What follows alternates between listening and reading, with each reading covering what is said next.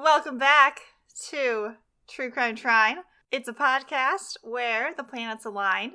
Three friends chat true crime, astrology, and any other weird bullshit we could fit into this podcast. We are your hosts, Hannah, Sarah, and Meredith. Welcome to episode 49. 49. 49, good sir.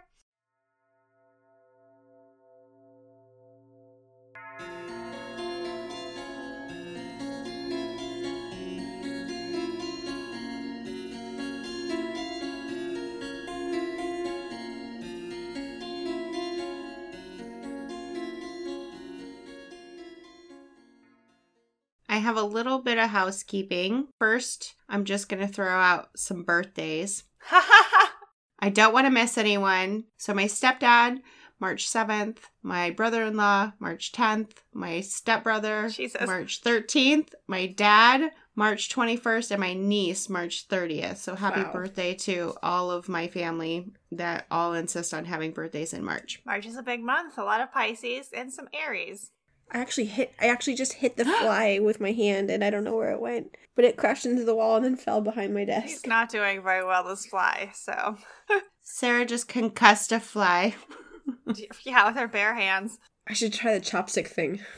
Oh, yeah. From the Karate Kid, yeah. Mr. Miyagi? Mm-hmm. Mr. Miyagi. Get it? Yes. There used to be a cat game. Hannah, do you remember this cat game? You collect the cats. Nico Asumo? Yes. And they actually had a Mr. Miyagi. Do you remember him? Did. Oh, yeah, I do. It was so man. cute. It's a little app on your phone. You collected cats, and you could buy little toys. You put, like, food and toys out and stuff. To track the different cats, and then you took a little picture of the cat. It was super cute. I really liked it. I probably said the name wrong. It's Nico at something or other, but Nico means cat in Japanese? Yes. Okay. Neko. Well, I'm white. I think it's Neko.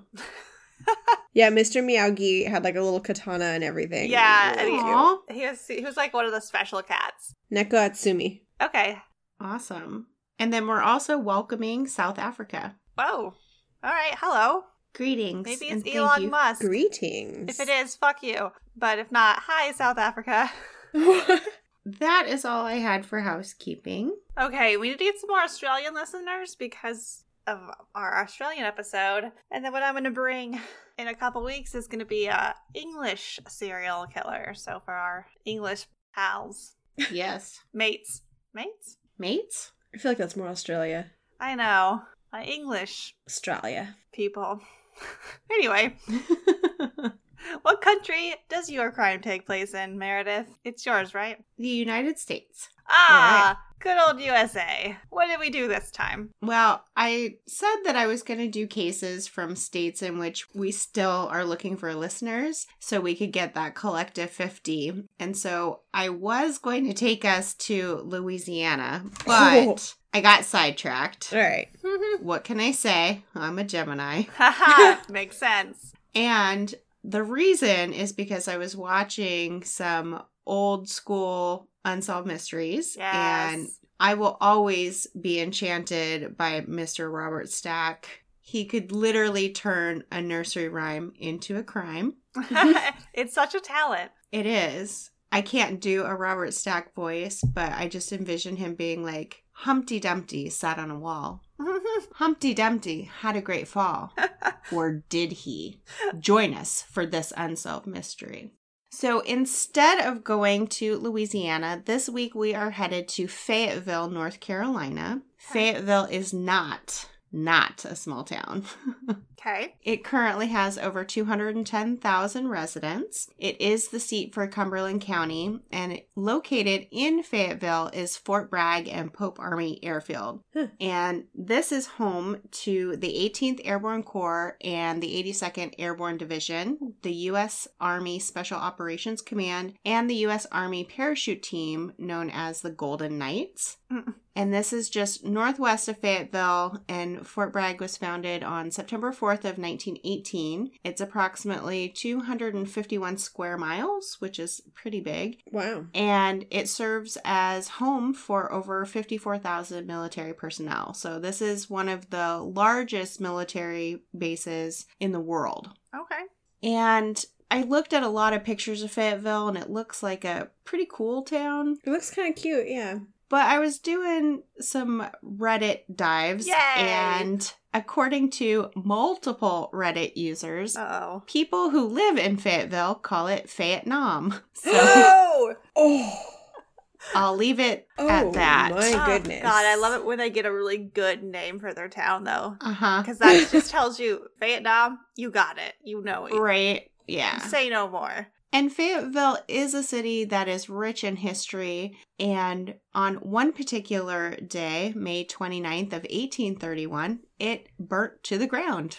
Oh my goodness. That Sunday afternoon, a fire had broken out in the center of town. It started in a kitchen in a house on the northwest corner of Market Square. Winds gusted and embers blew to the wooden rooftops of the nearby buildings, and it devastated over 600 buildings in the town of Fayetteville. All of the churches in the town were destroyed, except for the Methodist Church. Those again. Again, they're a very popular denomination. And I only bring this up because we've been a little tough on Methodists, so... They just keep coming up. They could have a win. And then for Sarah, our crazy cat and plant lady, Fayetteville is home to the Cape Fear Botanical Gardens, and it's situated on an impressive 80 acres between the Cape Fear River and the Cross River, which is just 2 miles outside of Fayetteville, and it is a very beautiful and picturesque retreat. And then if you're sketching tonight, the North Carolina state flower is the flowering dogwood. I'm already on it. I've got 2 petals down. You said like All right. North Carolina, and Sarah was like, do. I got this. So tonight I have for you the mysterious death of Debbie Wolfe. Ooh. Okay. There isn't a ton of information on Debbie's childhood, but she was born on June 19th of 1957 in Blytheville, Arkansas, to Jerry Wolfe and, bear with me, Virginia Vernon Wolfe Edwards. What a name. Yeah. Virginia went by Jenny. So for the rest of the story, We got Jenny. and Debbie had 3 brothers, Pete, Joseph, and John. And I think they were a military family from what I could surmise. And eventually the Wolfe family would end up in Fayetteville. Jenny and Jerry divorced at some point, and then Jenny would later remarry a retired Army Sergeant, John Edwards. And Jenny also owned a local bar in Fayetteville called The Pub. The Pub. All right. Not creative, but sounds fun. It sounds like a place I would enjoy. I'll go there. Yeah. I love dive bars. The Pub. It gets it across. Mm-hmm. Debbie, 28 at the time, was a nurse at the Veterans Administration Medical Center in Fayetteville. And according to her family and friends and coworkers, Debbie was cheerful, she was happy, and she had a notorious sense of humor. She loved to laugh and have a good time, and her sense of humor was very apparent when it came to gift giving because she loved to surprise her mom with naughty novelties. Like blow-up dolls. Not the God. ones Here you go, from Mom. episode 23. Wow. Cheaper ones. Wow. Yes, cheaper ones. And on her mom's 50th birthday, she hired a stripper for her. Hot damn. That's amazing. Wow. On the list of things I would never do for my mom. I might do that for my mom. Maybe Pearl. That sounds really funny. Yeah. She's just like having like a nice, I don't know, backyard gathering with her lady friends, having some like white wine in the afternoon, and like just this stripper with his little boombox comes in. Hell yeah. Debbie lived alone in a small cabin just outside Fayetteville with her 2 dogs, Mason and Morgan. Ah, that's cute. Isn't it? I did quite a bit of research to try to find out what kind of dogs these were, but I was not successful. The important questions, though. I know, right? The cabin was quite isolated. It sat about 325 feet off the road and was surrounded by tall pines, and there was a pond just behind the home. All in all, it sounds like quite a peaceful place to live. However, when I Google mapped it, it seems like this area has been developed a lot since the 80s, So we're going to start on Christmas Day of 1985, and Debbie spent time with her family, and it was that typical fun family Christmas filled with love and laughter, and it was a beautiful day, according to Debbie's family. The following day, on Thursday, December 26th of 1985, Debbie worked her normal shift at the VA hospital. Coworkers recounted that Debbie brought in this large stuffed unicorn that her mom had given her for a Christmas gift. So her and her mom give each other fun gifts. Yeah. Yeah, that's pretty cute. Yeah. It sounds like they had a really good relationship. Debbie also had lunch with her coworker, Roger Rushing, and they made plans to have lunch together again the next day. She called her mom around 3:30 p.m. to discuss some ideas for her sister-in-law's upcoming birthday, and her shift ended at 4 p.m., and several volunteers and coworkers confirmed that Debbie had left the hospital at this time. Everyone assumed that Debbie was headed straight home to care for her dogs, but sadly, this would be the last time Debbie was seen alive. On Friday, December 27th of 1985, Debbie was supposed to report to her shift at the VA hospital at 8 a.m., but she didn't show up. Coworkers became concerned because this was not typical for Debbie. She would generally call if she was even going to be just a few minutes late. So Jenny was also trying to call Debbie at home, and all of her calls went unanswered. There was some conflicting information about whether or not Jenny went to the cabin initially. Some reports say she did. Other reports say that she sent her husband, John, and a family friend named Kevin Gordon to go. I kind of believe that as a mother, Jenny would have wanted to see everything with her own eyes, but that's just kind of my opinion. Either way, the group arrived at Debbie's cabin, and in the driveway was Debbie's 1975 Pontiac. It was not parked in the usual spot, though. Christmas presents were still inside the car, and even more unsettling was the fact that the seat was pushed all the way back. Debbie was only 5'3", so there would be no need for the seat to be that far back. Someone tall. Jenny would later tell investigators that Debbie never moved the seat back and forth because the lever kind of stuck, and so it was kind of a pain in the ass to actually move back and forth. There's no need if you're the only one driving it, too. Exactly. Upon further investigation, the group found beer cans strewn all over the yard. Debbie was known to be a very neat and tidy person, so she wasn't the type of person to leave garbage just lying around, especially because of her dogs as well. She wouldn't want them, chewing up anything that would be bad for them. Yeah. Jenny would note that the type of beer was not Debbie's preferred brand either. Well, there was less beers back then, maybe, because I don't know if you could tell whether the beer that's left at my house is my beer or somebody else's beer, because I will drink almost any beer. Yeah, this is true. For example, this right now is pretty bad. I'm drinking it fast, but I have it. We're doing it. Well, and back then it probably was just Miller, right? Budweiser, Coors? Yeah. Yeah. So Debbie's two dogs, Mason and Morgan, were out roaming the yard. Their food and water bowls were empty. Debbie loved these dogs, so it was very unlikely that she would have left without them. And if she was just going out or, going away for the day, she would have at least put them on their runs and given them food and water. Yeah. So it's another red flag here. The kitchen door was locked, but the living room door was not. And inside the house, it was quite a mess. Not necessarily any signs of struggle, but there were clothes on the floor and things kind of strewn about. And a pair of scrubs was laying in the kitchen. The heater was on high, and again, Debbie was a very neat and tidy person, so she would not just leave these things out. She would have been one that would put the clothes in the hamper, right? Not the kitchen. Yeah. To make things even weirder, there was a message on Debbie's answering machine, and this is in, 85, so we're still answering machines. Not voicemail, folks.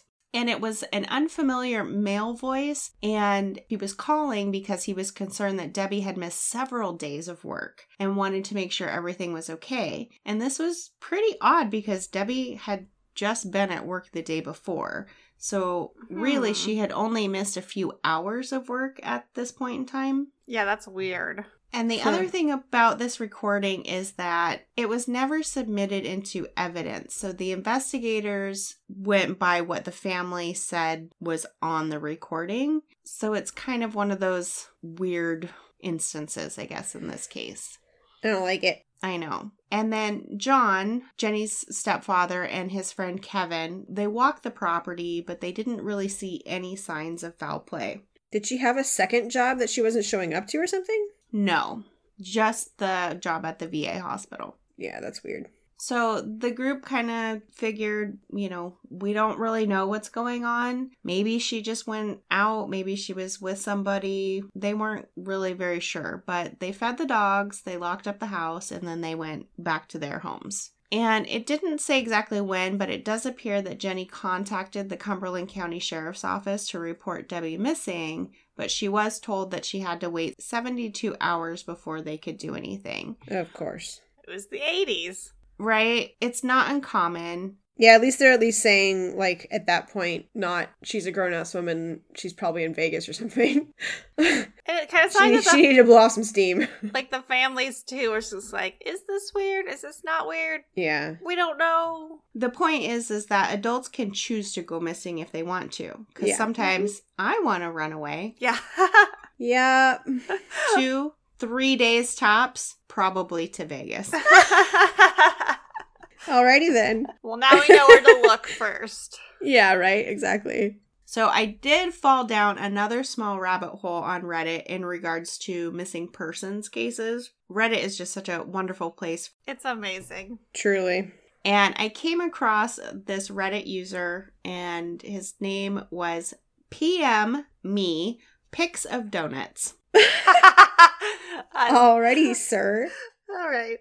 And the top part of the thread was cop here. So evidently this Mr. PM Me Pics of Donuts is a law enforcement officer. Oh, my God. That's why he likes donuts. Aww. And what I found interesting about his comment was that he indicated that no immediate search will begin unless one of 3 criteria are met. So the first one is that the person is under the age of 12. The second is they have a mental illness that is preventing them from caring for themselves. Or 3, there's a very strong physical evidence of foul play. So if you call the police department, they're not going to go searching for every single person that people believe are missing. A lot of times adults are found in Vegas or wherever. At the bar. The pub. Mm-hmm.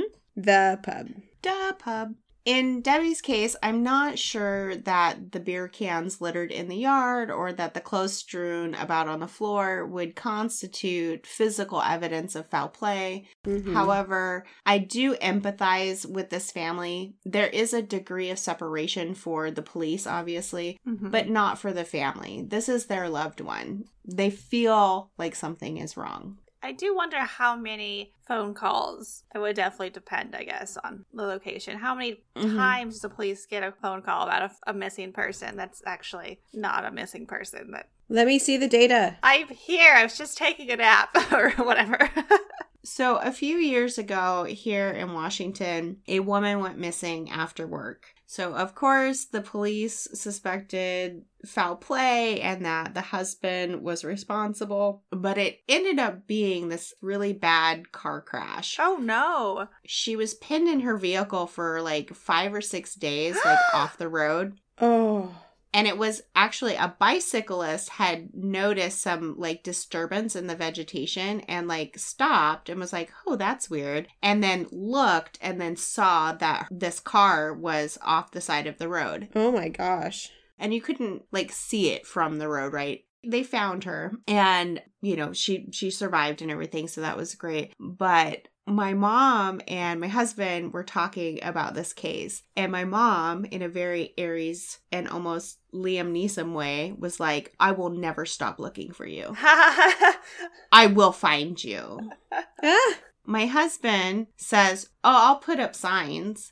Well, he doesn't have to worry because your mom will do all the work. Right? And I'm like, you're going to put up signs? What will they say? Lost wife, if found, tell her to bring beer?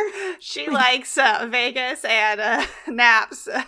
Right? So, anyways, I empathize with this family. I get that they're feeling concerned and they don't really know what to do. And it seems like the police don't care. I won't say that they don't care, but they have to prioritize the calls that they get. So Yeah. an adult person going missing, and at this point it was just a few hours, right? She had just not checked in at 8 a.m. for her shift. Yeah. The following day is Saturday, December 28th. Debbie's stepfather, John, returns to the property again to take care of the dogs, and there's still no sign of Debbie, and nothing seems to be disturbed. So that, you know, the house is still locked up. Everything seems to be fairly normal. On Sunday, right, and the family's growing more concerned each day. So Sunday, there's still no sign of Debbie. Jenny, her husband John, the family friend Kevin, and another family friend Dave Tomlinson returned to Debbie's property, and they wanted to do a more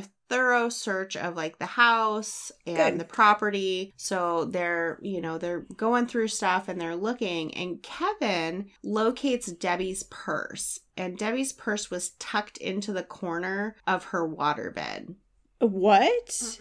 Yeah. And it's not where she would keep her purse. Or like where anyone would keep their purse. Right. Because like if it's your waterbed, you don't want anything sharp on your purse getting anywhere near that, because that's a nightmare. That's a lot of water. It's also your waterbed, yeah. And your purse. Yeah. Debbie's mom like looks through the purse. There was nothing missing. Everything's in her wallet. So clearly she didn't just like take a trip that she forgot to mention. But again, Jenny and her mom were very close to each other. So, I mean, the worry is just starting to rise exponentially. So on Monday, December 30th, Debbie, again, did not show up to her shift at the VA hospital. Now, we're at the 3-day mark. Mm-hmm. So Captain Jack Watts of the Cumberland County Sheriff's Department drove out to Debbie's house to take a missing persons report. Jenny, John, Kevin, and some additional friends were already on the property searching again for any clue to where Debbie was. Later that evening, another police officer named William Nickel stopped by Jenny and John's house to let them know that the police would be doing a formal search of Debbie's property the following day. Okay. So now we're 4 days in. Okay. So on Tuesday, December 31st, 1985, the Cumberland County Sheriff's Department deputies and detectives arrive at Debbie's property. Bloodhounds were brought in to assist with the search. And so a bloodhound's sense of smell is 1,000 times stronger than humans. And they are very useful when searching for missing persons or for suspects. And I will admit that I spent an unnecessary amount of time looking at pictures of bloodhounds. They're so cute with their droopy faces. But they're so good at their jobs. They are. Oh, they're just so cute. I love them. So I read something once, I don't know if all departments do this, but canine units that use dogs for like scent tracking or whatever, if they can't find it, the dogs will actually get upset. Oh. So that they give them something of like, okay, you found this, so good job, and then like that way the dogs can like rest. Don't get depressed. Oh, yeah. They're just good boys trying to do their jobs. And girls probably, but yeah. Yes. Mm-hmm. Boys with an I is a gender inclusive. It is. Unfortunately, nothing of evidentiary value was found during the search. And it is important to note that the police did not conduct a search of the pond that was behind Debbie's house. Why the fuck not?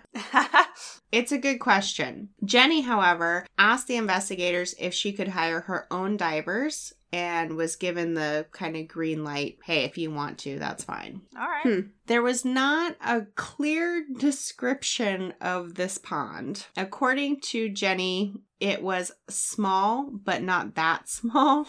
Thanks, Jenny. Yeah.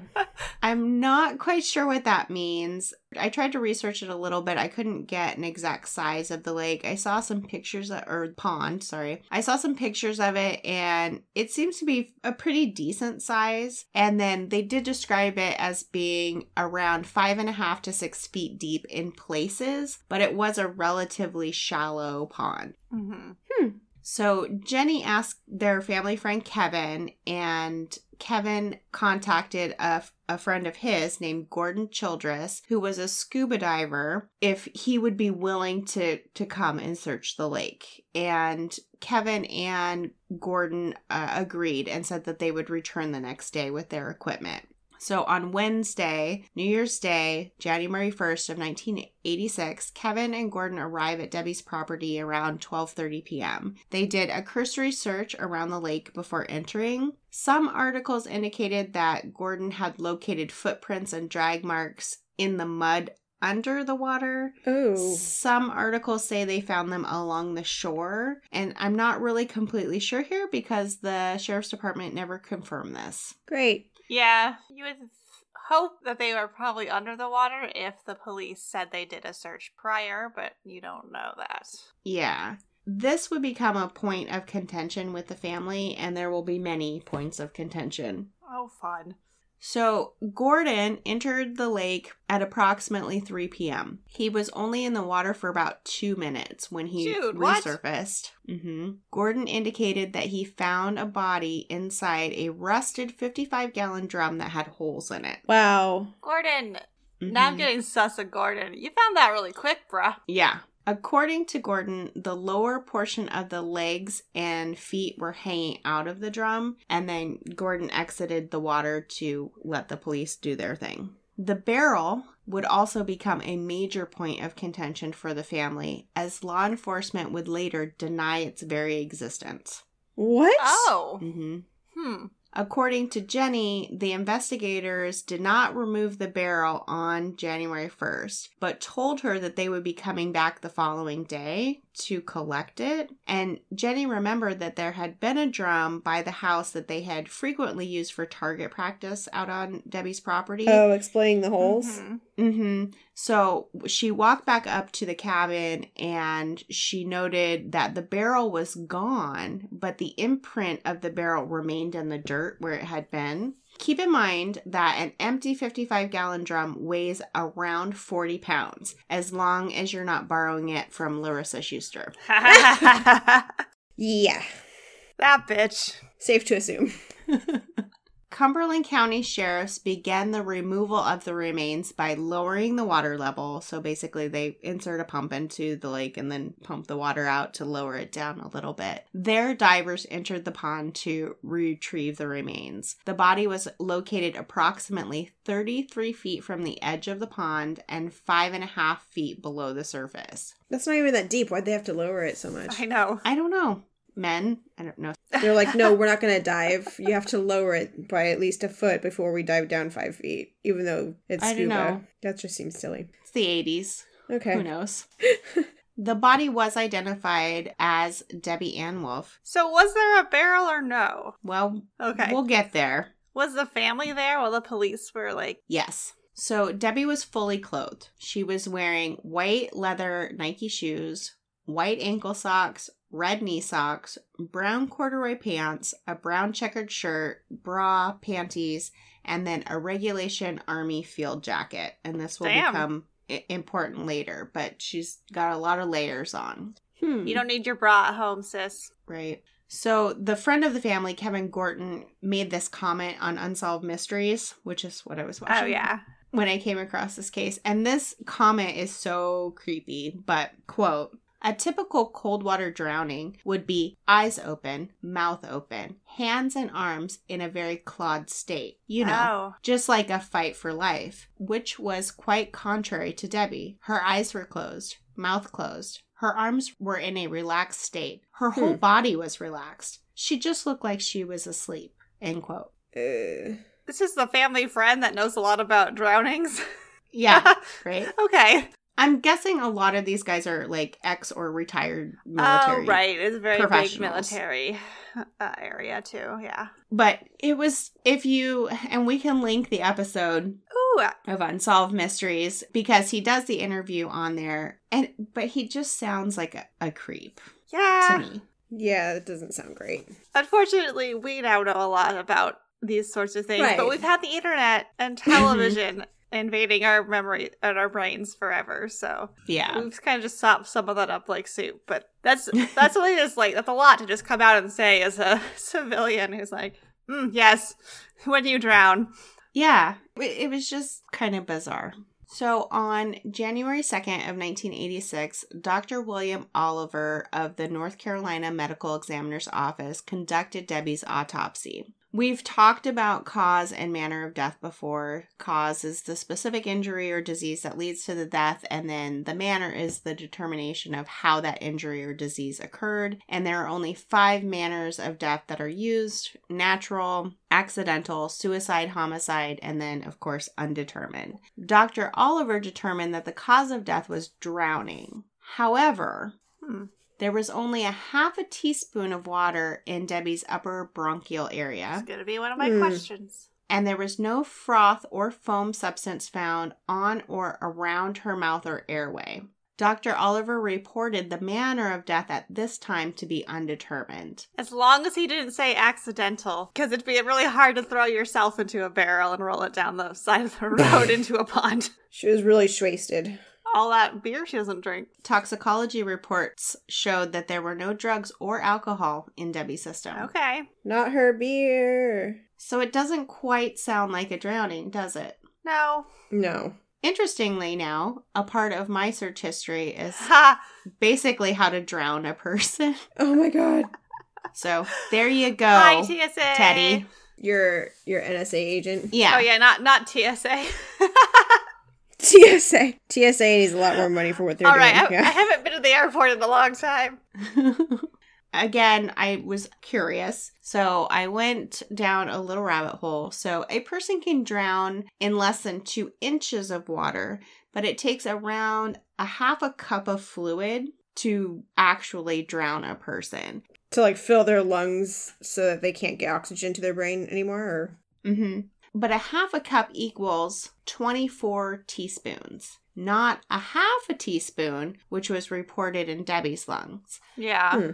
And then you consider the fact that there was no foam or froth present, which would mean that Debbie would have needed to be unconscious or deceased prior to the submersion in the pond. She was not breathing when her body went under. Exactly.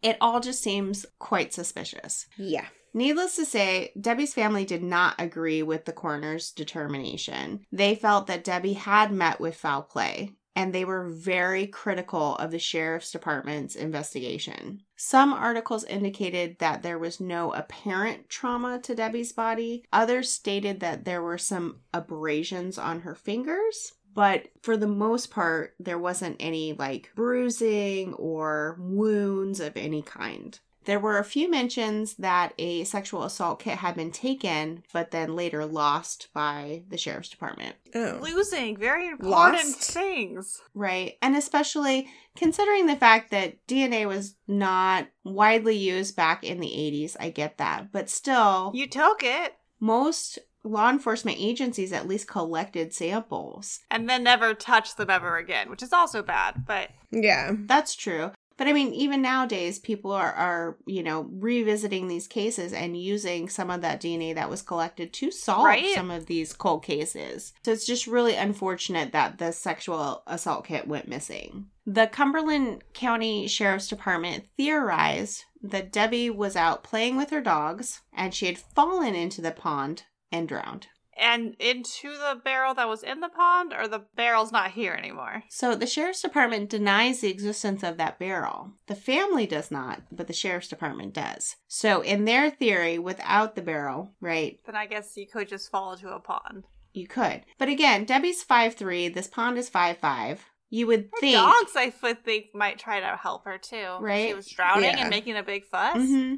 So, I mean, at least in my opinion, right, if I was out in my yard and I had a pond and I fell in, right, and again, this is winter time, it is cold outside, I do get that, and I know that there's a level of that cold water shock, I get that, but I'm 5'2", so if I'm out in a pond and I can touch the bottom, even if my head is slightly underneath the water, I would paddle my ass and then stand up. She was only 33 feet from the edge of the shore. So if it was an accident like they were stating, And she didn't have any, like, broken bones, so she should be able to paddle. Exactly. You would think that she would have paddled over, stood up, and then walked out of the pond. Which would have also disturbed the surface of the pond. Exactly. Not the surface of the bottom of the pond. The bottom of the pond. Yeah. So again, Debbie's family did not agree with this theory. They believed that there was sufficient circumstantial evidence to conclude that this was not an accident. They also believed that the Cumberland County Sheriff's Department had mishandled the entire investigation from the beginning. And honestly, I don't disagree with them. See, I don't know. I'm a little soft on the beginning of it,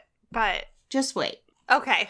Haha, will do. Just you wait. On Sunday, January 5th of 1986, Cumberland County Sheriff Otis Jones called the North Carolina State Bureau of Investigation, and he asked assistants specifically to look into his department and how they handled the investigation. So he thinks they fucked up, is how I read that. However, the agent that was assigned to review the case, his name was Marshall Evans, he did end up supporting the sheriff's department's theory that Debbie's death was not the result of foul play. He concluded that they were accurate in their assessment that it was an accident. So let's talk a little bit about the issues that were raised by Debbie's family. So number one, the beer cans in the driveway. As I mentioned before, Jenny said that these were not Debbie's brand, and there was no information as to whether any of these cans were even collected or taken as evidence to be dusted for fingerprints or swabbed for DNA. Not that it would be common in the 80s, but... Fingerprints? Right? Yeah. And also remember that Debbie's toxicology report came back and said that there was no alcohol in her system. So wouldn't they want to rule out, like, I mean, if she was drunk and fell into the lake, that might be different. Yeah. Right? And then the second was the seat of Debbie's car. Right? It was moved all the way back. So someone much taller must have been in the car, and that the car was not in the spot that Debbie normally parked in. And we all get into our, rituals or habits, if you will. So I generally park in the same spot when I pull into my driveway. Mm-hmm. I generally wouldn't park a ways away, right? Mm-hmm. Plus, I've got to unload all my shit and all my 6-year-old shit. So I got a lot of stuff to carry into the house. And then also there was the Christmas presents that were still in the car. So she would have taken those into her house because remember, she was this neat and tidy person. So the next one was that Debbie's dogs were left unfed and unattended. And this is a big deal because she loved those dogs. They were her whole life. Mm-hmm.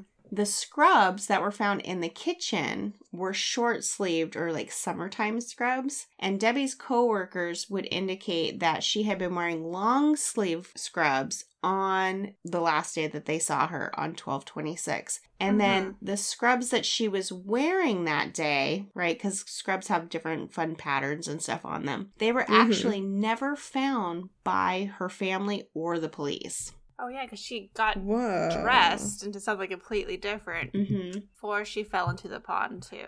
Or was placed. Meh.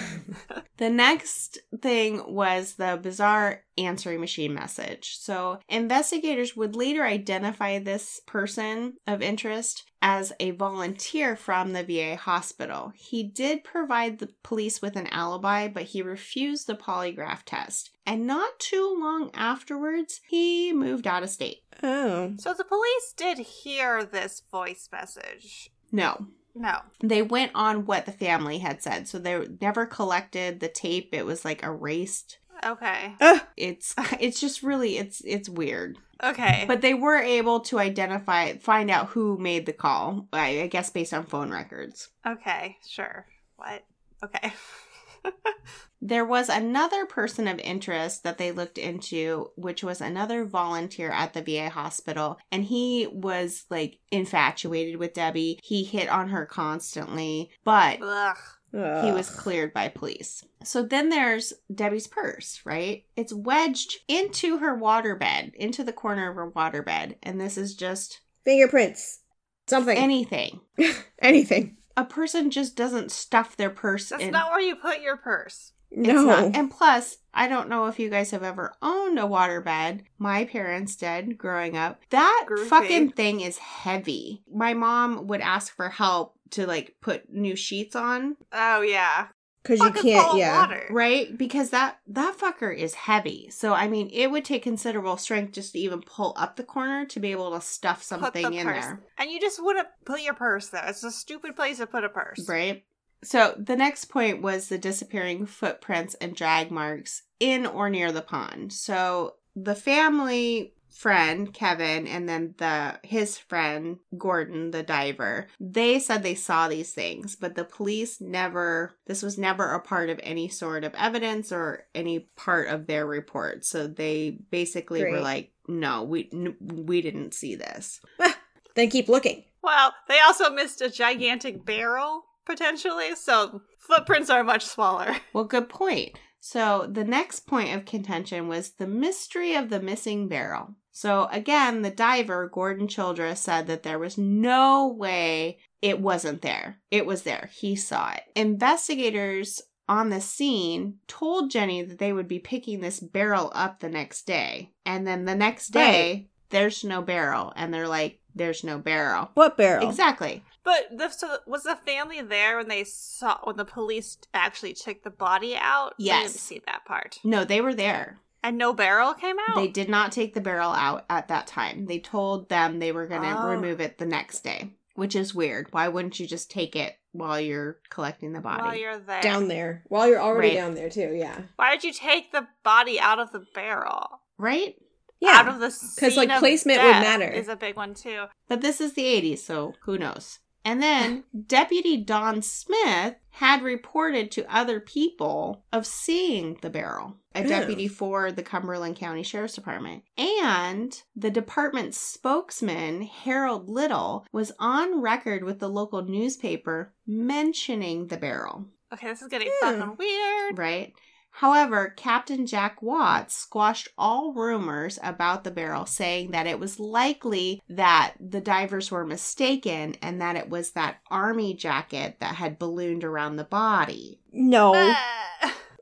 They said bullet holes. He said there were bullet holes in the barrel. So a barrel's just a lot bigger than an and army then it was jacket. rusted. Mm-hmm. Rust is a different color. I don't know of any army jackets that are maybe red. Color in a pond might be hard to distinguish, perhaps, but I think a barrel versus a jacket, we can do that. Also, did they, after the police left and didn't get the barrel, did anyone go and see if the barrel was still there? No.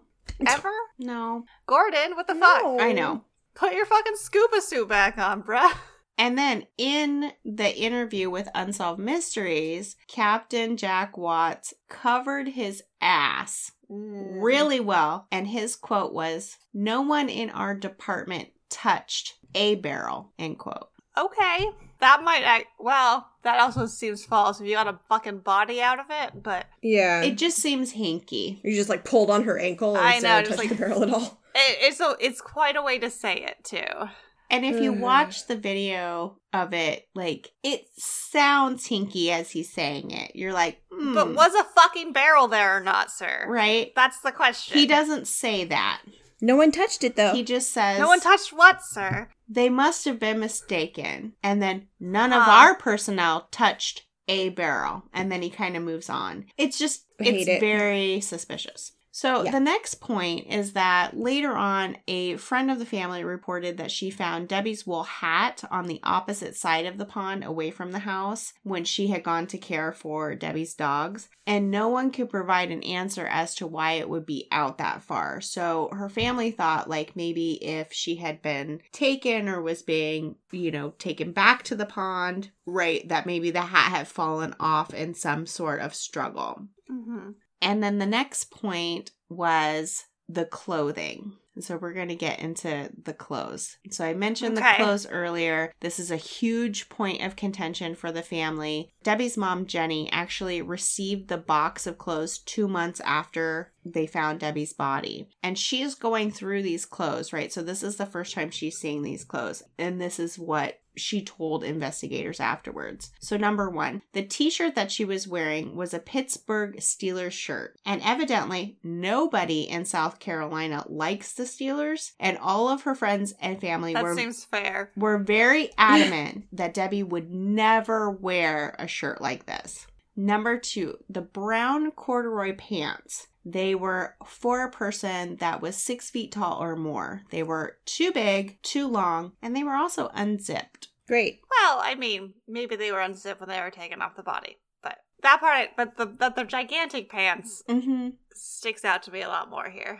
The bra Debbie was wearing was a 38C. Debbie wore a 34B. I've worn a B and a C, and I still don't really know what size my bra is. But not a 34 to a 38. You get a little wider. That thing will not stay up or stay down. Down, yeah. Because from a C to a B, like the inch difference alone on the band but is going to cause some real issues. It won't hold anything. There is some wiggle room, and people weren't making bras very well in the 80s. But well, there's that. But then if that wasn't, ladies get fitted. If that wasn't her bra, why did she have it? Well, this is the point that that family is trying to make to investigators. Also, my mom would not know my bra size, just as an aside. But just go through her underwear drawer and see what sizes are in there. Let me tell you, don't do that in mine, because I've been on a journey to figure out my bra size. And so, like, there are some right, but like they're probably all pretty similar. They're not going to jump. There are a couple that are 34s that don't fit me anymore, but I think maybe one day I'll be skinny again. I'm keeping them. But, you know, I have a lot of fantasies. So the next point was the Army field jacket, and this was a big one for the family. And this was also where I found out some other pretty important information that was not included like anywhere else until this point. So this Army field jacket, Debbie had one that was her brother's, but that jacket was actually still on her coat hook in the house. And none of her family and friends could identify this particular coat. Not even her boyfriend. Ooh. Oh, who? Right? This was the first mention that Debbie actually had a fucking boyfriend. And I'm like, who is this boyfriend? Where did you come from? Right? So evidently, her boyfriend was a former Army criminal investigator. And his name was Steve McDonald. And this is like the only mention of him. Scuba Steve. Was that he was like very adamant that this jacket did not belong to Debbie. I feel like this is a cover-up. Right? It's just weird. I was like... That's why the police fucked it up so bad. Know. Because like it went over them. The next were the Nike shoes. The Nike shoes were a men's size 6, and then Debbie wore a women's size 7. And so Debbie's mom, Jenny, was like, these shoes are not hers. They're too big. They wouldn't fit. But Captain Jack Watts would comment that the shoes they found her in, they also found pictures of her wearing them. Those same exact shoes. I would say a men's 6, a woman's 7. I don't exactly know how it... Yeah, that one... I feel like I used to wear a men's 6 when I was like almost a size 8. Maybe? Or was it smaller? I don't remember. Does an army jacket not have like the name of the person whose jacket it is on it? In this case, I don't think so. That would have been a really good clue. That would have been really helpful. It's like, Steve.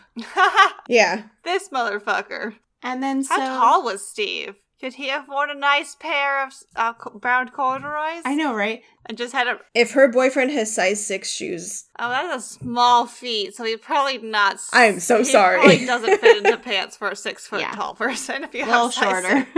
But those could have been her shoes in his pants. Mm-hmm. That's true. And then the next one was the fact that Debbie and her clothes had been in the pond for 6 days. And they were not covered in silt or mud. Because she was in a barrel? Well, she was only partially. Remember, she's like head first in the barrel. Yeah. And also, if you're in the water, like, you know, silt and mud kind of flow around. Plus, if the barrel is actually true, right, there's holes in the barrel. Oh, yeah. And then the diver, Gordon Childress, said it took a pretty long time for him to be able to clean the silt and mud from his gear. And he had only been in the water for like a little bit of time. Huh. And he confirmed that this is a really murky, silty type pond. And so the last point of contention is that Debbie's body did not show any signs or issues that are typically associated with a cold water drowning. And this was another big one for them. And being in the water for like 6 days. You know, and again, where they talk about a typical cold water drowning, you would be in kind of like eyes open, mouth open, you'd be fighting to get out. But her body seemed very relaxed. And then she had no real physical signs of trauma on her body. So if it was an accident of some sort, you would figure, I don't know, some sort of flailing injury or... Yeah. But if she was killed beforehand, too, like murdered beforehand, like how do you do that without leaving any sort of trace? That's a very good point, too. So there are a lot of questions. Yeah, but... Unfortunately, none of the family's questions or concerns will ever be answered. Dr. Oliver, the medical examiner, would later change the manner of death to accidental. What the fuck, sir? Yeah, that's a cover-up. Oh. They're all getting paid off by someone in the government. The Cumberland County Sheriff's Department has closed this case as an accidental drowning. Rude. Wow. But we're not done yet. Let's talk theories, because there are a lot of theories. Yeah. And this is another pretty large rabbit hole that I went down. So the first one is in line with the police's, right? Accidental drowning. So let's just talk about this. Seems pretty unlikely, but I acknowledge that a cold water immersion could disorient a person and cause panic that could lead to an unintentional drowning. But again, Debbie didn't have any drugs or alcohol in her system. There would be thrashing. She would have some sort of other physical injury on her. And also, like I mentioned earlier, this is not a deep pond. This is pretty shallow, and she wasn't that far from the shore, and so it just seems unreasonable to think that this is accidental. I feel like they're putting something together, like she was walking in those long pants and tripped and hit her head and fell into the barrel and then rolled down the hill into the pond. And her boob popped out of the bra because it didn't fit, and she was distracted by trying to get her boob back in, and then she drowned. Like, all those things had to happen in some weird, miraculous coincidence. Sad, not miraculous is a bad word to use for that, but yeah, there's no way. I mean, stranger things have happened, but this accidental drowning just seems very unlikely. Just to take into account a lot of the other stuff around the scene, which you just have to ignore completely, I guess, if you want to believe this one. Well, and also you have to discount what the other family and friends said. They said there was this barrel. Yeah. They said her clothes weren't her own, right? There was these fucking beer cans that were strewn about her yard. That's just not something that she would do. Did they keep the beer cans in police evidence locker or something? Can we do touch DNA on them? There was no fingerprints, no anything taken. Nobody collected these cans, is at least from what I've read. Obviously, I don't have access to their police reports, but I wish the family members did. Right? It would be nice if they're like, we've kept them in the freezer all along. And so the second theory that I came across was obviously Sheriff's Department cover-up. I'm not 100% sold on this. I feel like maybe they just weren't really good at their jobs. And I question their procedures or the lack of procedures. And none of the information that I could find ever indicated that they did a thorough search of the property. And then why the fuck would you not drag that pond immediately? Right. Just on the suggestion that there was a barrel. Just the fact that there was a fucking pond. A body in there. Oh, that too. Before you There's found a pond. The body. They didn't even check it at first. Yeah. This could be incompetence, I guess. I mean, it is wintertime, right? Or no, it was summertime by the time. No, it was wintertime. Summertime was the court. Yeah. But still. It just feels like this pond was like the elephant in the room almost. They're like, I don't want to get in the pond. It's cold. So the next theory, and this one, I'm going to go a straight up no on this one. Straight up fucking no. So the next theory is that she died by suicide. And this one, just fuck no. There was some valid points, but I'm like, again, how do you end up, if the barrel's true, right? How do you do that with the barrel? But anyway, I'm just going to say straight up fucking no on this theory. Yeah. That's my opinion. I think she would have I taken agree care now. of the dogs beforehand. She would have found another home for them. She would have done something more to care for them if that was her intention, because she loved those dogs. There's no way she would just let them be roaming about. And if you wanted to die by suicide, I think trying to drown yourself is a really hard way to do it. In a barrel? Especially, or if there's not a barrel, just in a pond that's not very deep, like your body fights to survive. And there was nothing in her system. And she has firearms in the house, right? Because they often would do, Oh yeah, they shot the barrel. Exactly. So she has access to it. She's also a fucking nurse. She could have just stolen some good shit. Right? It just seems very unlikely. So I'm going to say this is a big fat fucking no, in my opinion. Especially to do it to be so peaceful at the end. Mm-hmm. Your body reacts when you're drowning if you want to die. I feel like your body's still like, fuck this. There's that little lizard in your brain that wants to live. Yeah, it's your body saying, no, this is not right. Hold on a second. No. Do our lizard brains have names too? Like how our NSA agents have names? I'm going to call mine Caleb. Caleb? That's a good name. Caleb is my lizard brain. Okay. So we have a friend of ours. His name's Caleb, but we call him Lobe. Lobe. That's so good for the brain. Right? Oh, I love it. That is good. The last theory I'm going to bring up, and this one is a deep rabbit hole. So if you choose to go in and look at this case, this is probably one of the biggest theories, is kidnapping, rape, murder. So in this theory is that something happened, some foul play happened between Debbie and somebody or some persons, right? And that she was taken away from her house and raped and kept for a few days. And then after the family had done like the initial search, then they came back and put her body into the pond. That's so risky. That's so fucking risky. It is. She wasn't as dirty as she should have been if she had been in the pond for 6 days. And so I think that's what kind of gives this a little bit of merit. And it also seemed like it was that deep. Like you might have been able to see it. Right? Well, it is a It's really murky, murky pond. And in wintertime too, like,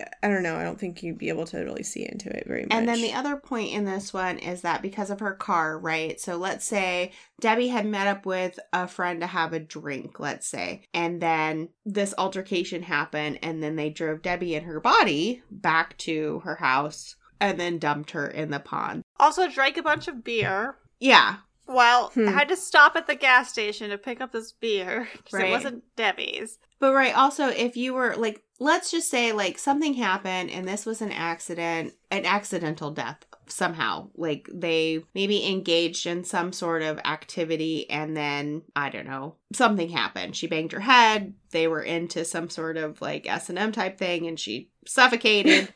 I don't know. I'm just theorizing. But let's say it was an accident. And so then that person takes her back to her house in her car and then is like, what the fuck do I do? I'm going to get drunk and figure out what to do with this body. And then I'm going to dress her in this random set of clothes that may or may not belong to her. I don't know. Leave a weird message that may or may not exist, I guess. The beer bottles and the clothes bother me a lot in this one. Mm-hmm.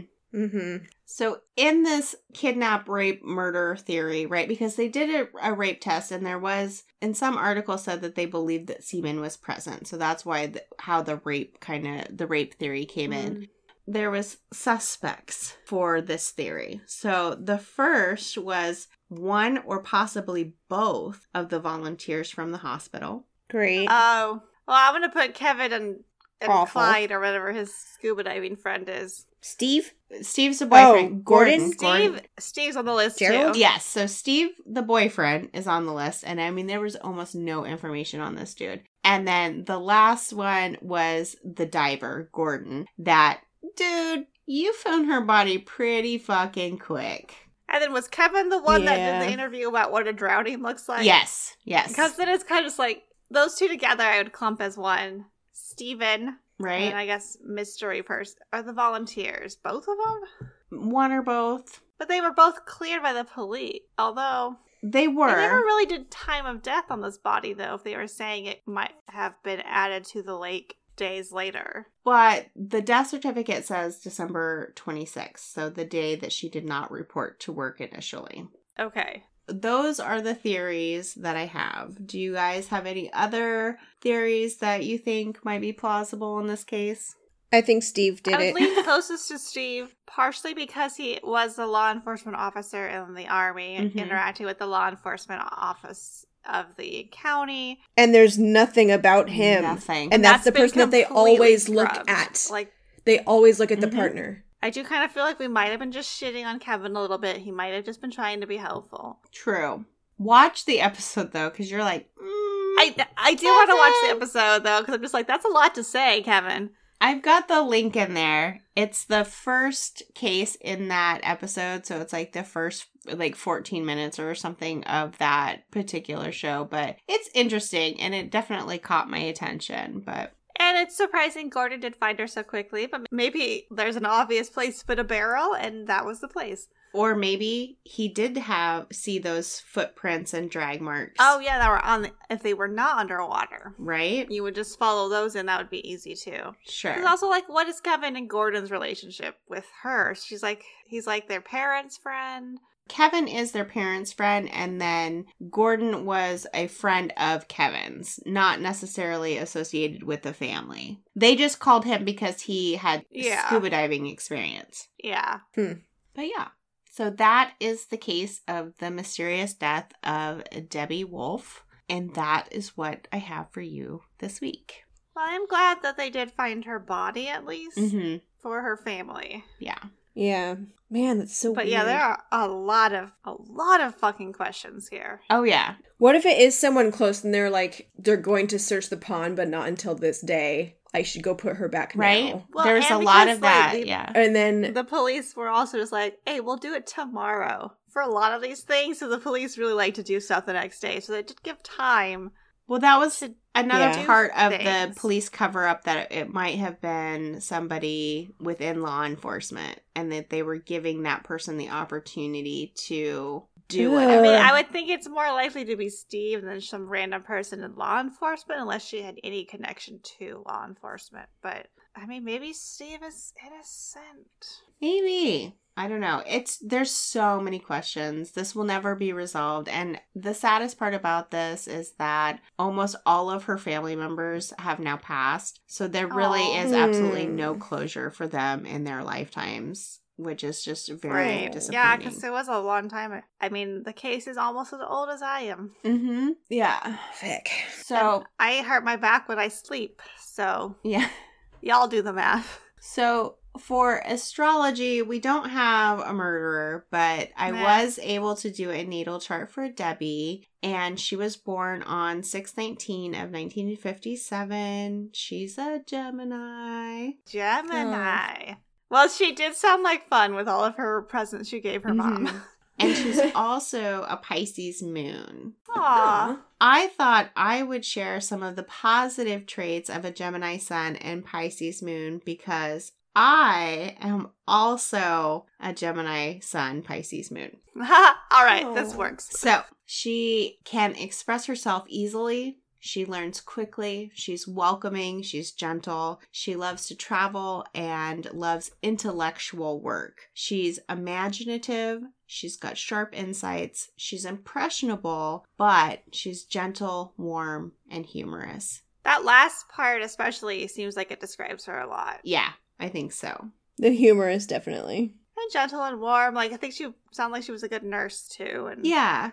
She had a good personality. I just love that she got her mom sex dolls. I know. That is so... That's hilarious. That was the Gemini sun. Ha ha, Mom. Ha ha. I got you. That was a Gemini sun for sure, sis. Mm-hmm. Uh, Seemed like a good idea at the time, Mom. yep.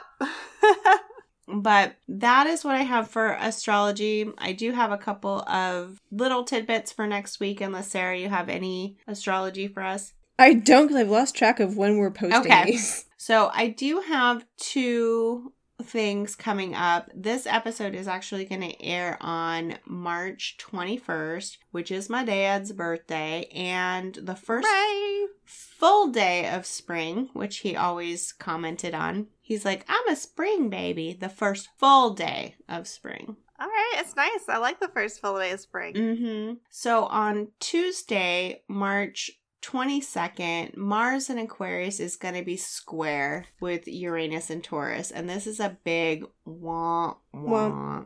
This is going to be a no good, very bad day, folks. Yay! No. Stay at home if you can. Don't interact with people if you can. Exactly. On this day, emotions are going to get the best of us, and it may even cause some tantrums. So, Ooh. because I have a 6, almost 7-year-old, I'm like, the fuck? Oh, that might hit you. Mm-hmm. You're like, can we not? I'll be 2 weeks off my period by then, so I should be pretty mellow, but... And then on Wednesday, March 23rd, Mercury in Pisces is going to be conjunct with Neptune in Pisces. And again, conjunct just means that both the planets are in the same sign. And this is going to be a day of where you need to be very careful of people who are trying to sweet talk you. Ooh, that Mercury in Pisces. Yeah. I see here what we're getting at. You are going to be very vulnerable to manipulation on this day. So you really want to focus on people's actions and not their words. We are very dreamy and very, we like to believe the best in everybody, right? So that makes sense. Oof. But yeah. So that is episode 49. Boop, boop. And I just finished the background on this. And it's a barrel! Oh, how do you do this every fucking week? It's I don't so know, man. gorgeous. I love it. Thanks. Oh my god. That's amazing. I was trying to make it more gray and dreary, but this blue turned out a little bit more on the blue It's side. kind of happy, yeah. But, That's all right. We can all use a little bit of happiness in our lives. But yeah, so again, welcome to South Africa. Thank you so much for listening. I will try to get back on my train of getting to those states that we are looking for listeners in. But if you want to connect with us at all, we are on Twitter at True Trine. We're on Instagram, True Crime Trine, Facebook, TCT Podcast. You can email us directly. No one has emailed us about Joe Metheny, so I'm thinking maybe we didn't talk about him. So I don't think we did. So you can keep your money. But, like, they haven't really been emailing us much That's anyway. true. We have been getting some insurance quotes, though, so if you guys need to check those out. Anyone looking for insurance, we can forward you something. Right. Is it life insurance? It is. Yeah. They're like, hey, you like murder? Because I don't even get those to my actual emails. So I know. Maybe this... I guess it's Teddy trying to tell me something. Daddy's like, are you up to date on your insurance? Yes, Meredith? right. You can email us directly. We would love to interact with you. It's truecrimetrine@gmail.com. And then please check out our website. It's super cool. www.truecrimetrine.com. Big swig. Got me right when I was going to say bye. Bye. Bye.